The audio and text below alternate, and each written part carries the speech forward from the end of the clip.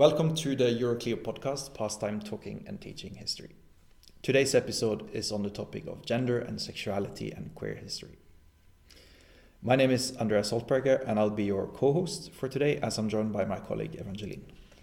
Hi there. As Andreas mentioned, my name is Evangeline and I am currently a trainee at Euroclio. Over the last little while, I've been working on organizing and planning the Gender and Sexuality and History webinar series along with a colleague. It is an ongoing webinar series, and if you're interested in anything that's talked about during this podcast, please feel free to look for more information about it on our website, euroclio.eu. So to talk more about this topic and tie it all together with our webinar series, we are joined by Claire Hollis, who is Head of History and Classical Civilization at Reigate College in Surrey in England. Claire is also the author of a blog called Fresh Alarms, where she writes on topics of history teaching, including a lot on queer history. We'll talk to her today about her approach to teaching gender and sexuality in the classroom, including the very important issue of finding the right terminology. Now, this topic will also feature in our upcoming webinar series, so if you want to go more in depth on that, we invite you to join us online.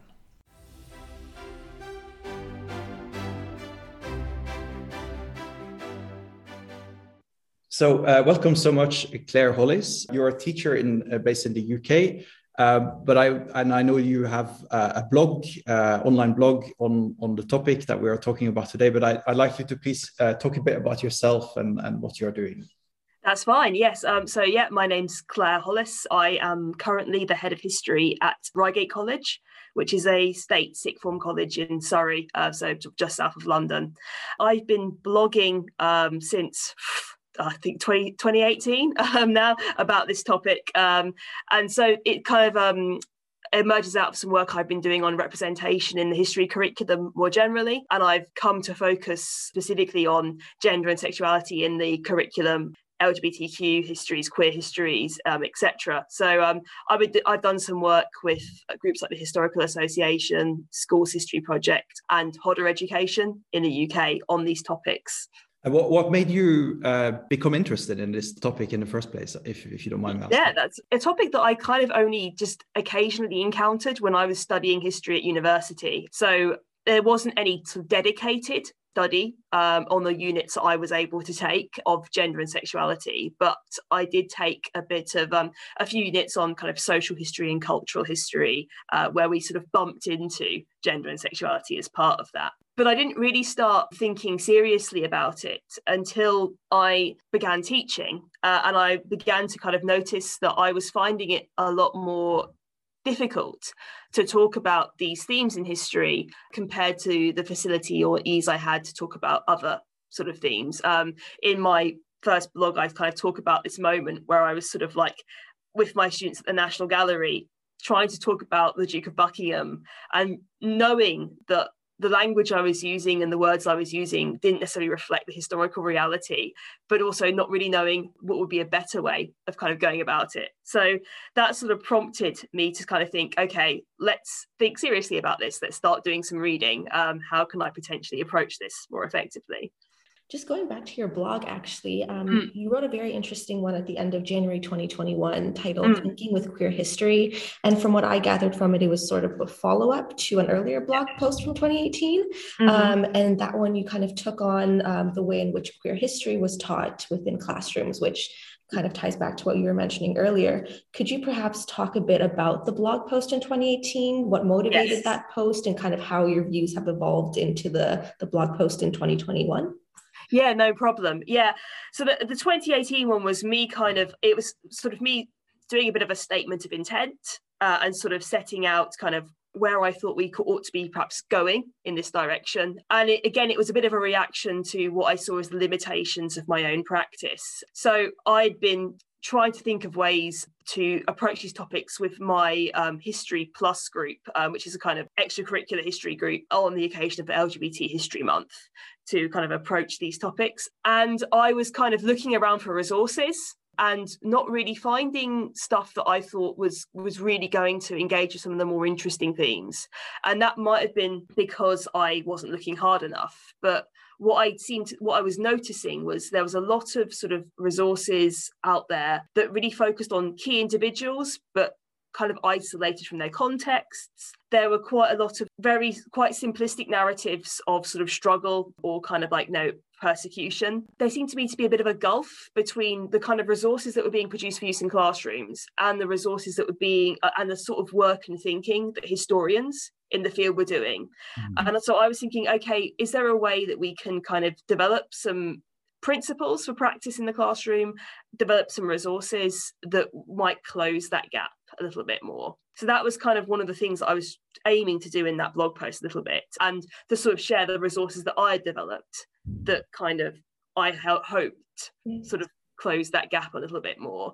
So that was kind of the main motivation. And I think the other thing that was kind of going on there was I was also working in a context where I could see some other history teachers doing some fantastic work with other underrepresented histories in the curriculum. So there were some teachers doing some amazing stuff with Black British history. There were some history teachers doing some amazing stuff with histories of migration and empire. And I was kind of thinking, well, can we do the same kind of thing for histories of gender and sexuality and queer history? And it would be really valuable if we could. So that was another sort of motivating factor. In terms of how my thinking has changed over the kind of the preceding period, I mean, at the stage when I was writing in 2018, I'd begun to do some reading around the topic in more depth. And ever since then, I've just read more and more and more and more. So a lot of my thinking on individual periods or individual kind of questions in queer history has kind of expanded as I've read more up-to-date scholarship on it. I think if I compare the two blog posts in general, I'd say the 2018 one of the kind of things that I was almost kind of pushing for, my idea of like what the gold standard would be, was, as I described it, treating queer history or histories of gender and sexuality with the same seriousness and rigor as we would bring to any other historical topic. Right. And I still think, that's a good aim to have. But in the interim time, in that second blog post, I was actually thinking more about, okay, well, what are the distinctive elements of queer history as a discipline? And how can actually these, be brought into the classroom and add to our students' historical understanding more generally? So it was more like it's become less and more about trying to kind of create a space where you're treating queer history or histories of gender and sexuality in the same way as other forms of history. And now it's moved on, I think, in my head to kind of, okay, well, let's also take some benefits from the distinctive aspects of that part of the discipline. What do you see as the main benefit in that? Yeah, so I think the two areas that I find most exciting as a history teacher are the issues around language, right, and the issues around evidence. I think in terms of the language, the elements that I think people find super problematic, like worries about, am I using the right term? Am I using the right kind of language? Within those challenges, I think there actually lies a huge strength, a huge kind of some really interesting historical questions that we can bring to our students. And likewise, in terms of the evidence, I think the distinctive nature of the archival record for queer history can be so fruitful, can be so kind of really, really interesting, not just in kind of in itself in terms of the artifacts and objects and documents that students can engage with, but also the kinds of questions that they can engage with about, okay, the types of history that get preserved, the reasons why silences might form about particular histories.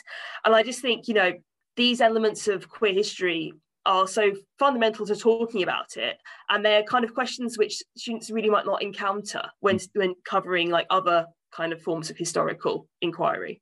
So just to make it very sort of concrete, in a classroom situation, I can try to picture myself as a teacher. Perhaps you can get the feeling that it's a bit of a minefield, right? With this terminology. Yes. What do you do precisely as a teacher? I get questions about this more than anything else, because I think teachers got really kind of unnerved about it. The main thing that I sort of say is, as a principal, just making the problem transparent to students is, I think, the key thing here. I think where teachers find it challenging is the idea that they've got to come into their classroom and sort of pronounce to their students, this was this person's identity, when we don't know that's how they would describe themselves. So, they don't want to march into their classroom and say, right, this person in the past was trans or a lesbian or bisexual, particularly if you're talking about someone prior to the 20th century where these labels are just not current, but also prior to the kind of point where we begin to even view sexuality as matters of identity, etc. So there's a real kind of like nervousness about applying not just kind of terms, but also all the conceptual baggage that comes with those terms to people of the past. And so I think that's a challenge that teachers really worry about. Also things like, for example, they're talking about trans histories or histories of gender nonconformity, what pronouns to use, etc. That's another kind of question that I get asked a lot about. So going back to kind of the key principle, I think, is be open with your students that you are not making a pronouncement, and that this pronouncement and the ideas you're talking about are contested. So if I go into a classroom and I'm talking about Anne Lister, I might say to my students, okay, in this lesson, I'm going to call Anne Lister a lesbian, because that's often how historians refer to her. That's how she's often referred to in terms of things like the heritage sector. However, Anne Lister does not use this term. And we cannot 100% know that Anne Lister would have used that term if that was available to her. And making that notion transparent to students kind of removes the pressure from you, because you're not coming in saying, being the oracle and saying, this is how this person would have thought and felt and identified. But you're also kind of saying, okay, well, this is something that historians argue about. They argue about identity. They argue about words. Isn't that interesting? And that can kind of spark conversations later on. Staying with your kind of a question about kind of how I navigate it as well. There are obviously words that can be used, for example, mollies and molly houses, which were current at the time and were kind of used. Again, I would use those if I have them available and kind of explain their meanings in the same way I'd explain the meaning of the word, like, peasant or Protestant or, that kind of stuff. Obviously, again, those aren't always available. So occasionally you have to fall back on using modern terminology. But I think using modern terminology, but making it clear this is kind of potentially problematic or it's debatable, that is, I think, the key thing. As an educator and as somebody who's worked in the field for this long and who has kind of compiled all this archival research, are there any resources that you would suggest to people to go to reference, or any things you can kind of draw upon for teachers to use within their classrooms? You mentioned also that you searched for things back in 2018 and you didn't find a lot. So you've obviously made something yourself. And have you found something now?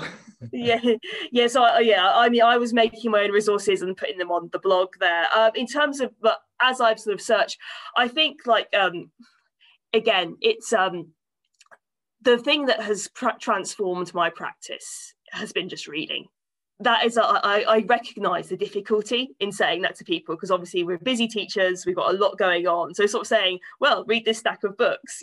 I did it because I was, I was just really fascinated by the topic and I wanted to kind of learn more about it. But not every teacher is going to be in that position. There are a couple of kind of like key sort of texts that I recommend to people. So if you're interested in the theory and some of these kind of questions about language, etc., then Jeffrey Weeks's What is Sexual History is like the book that I relied upon more than any other. That's an amazing book.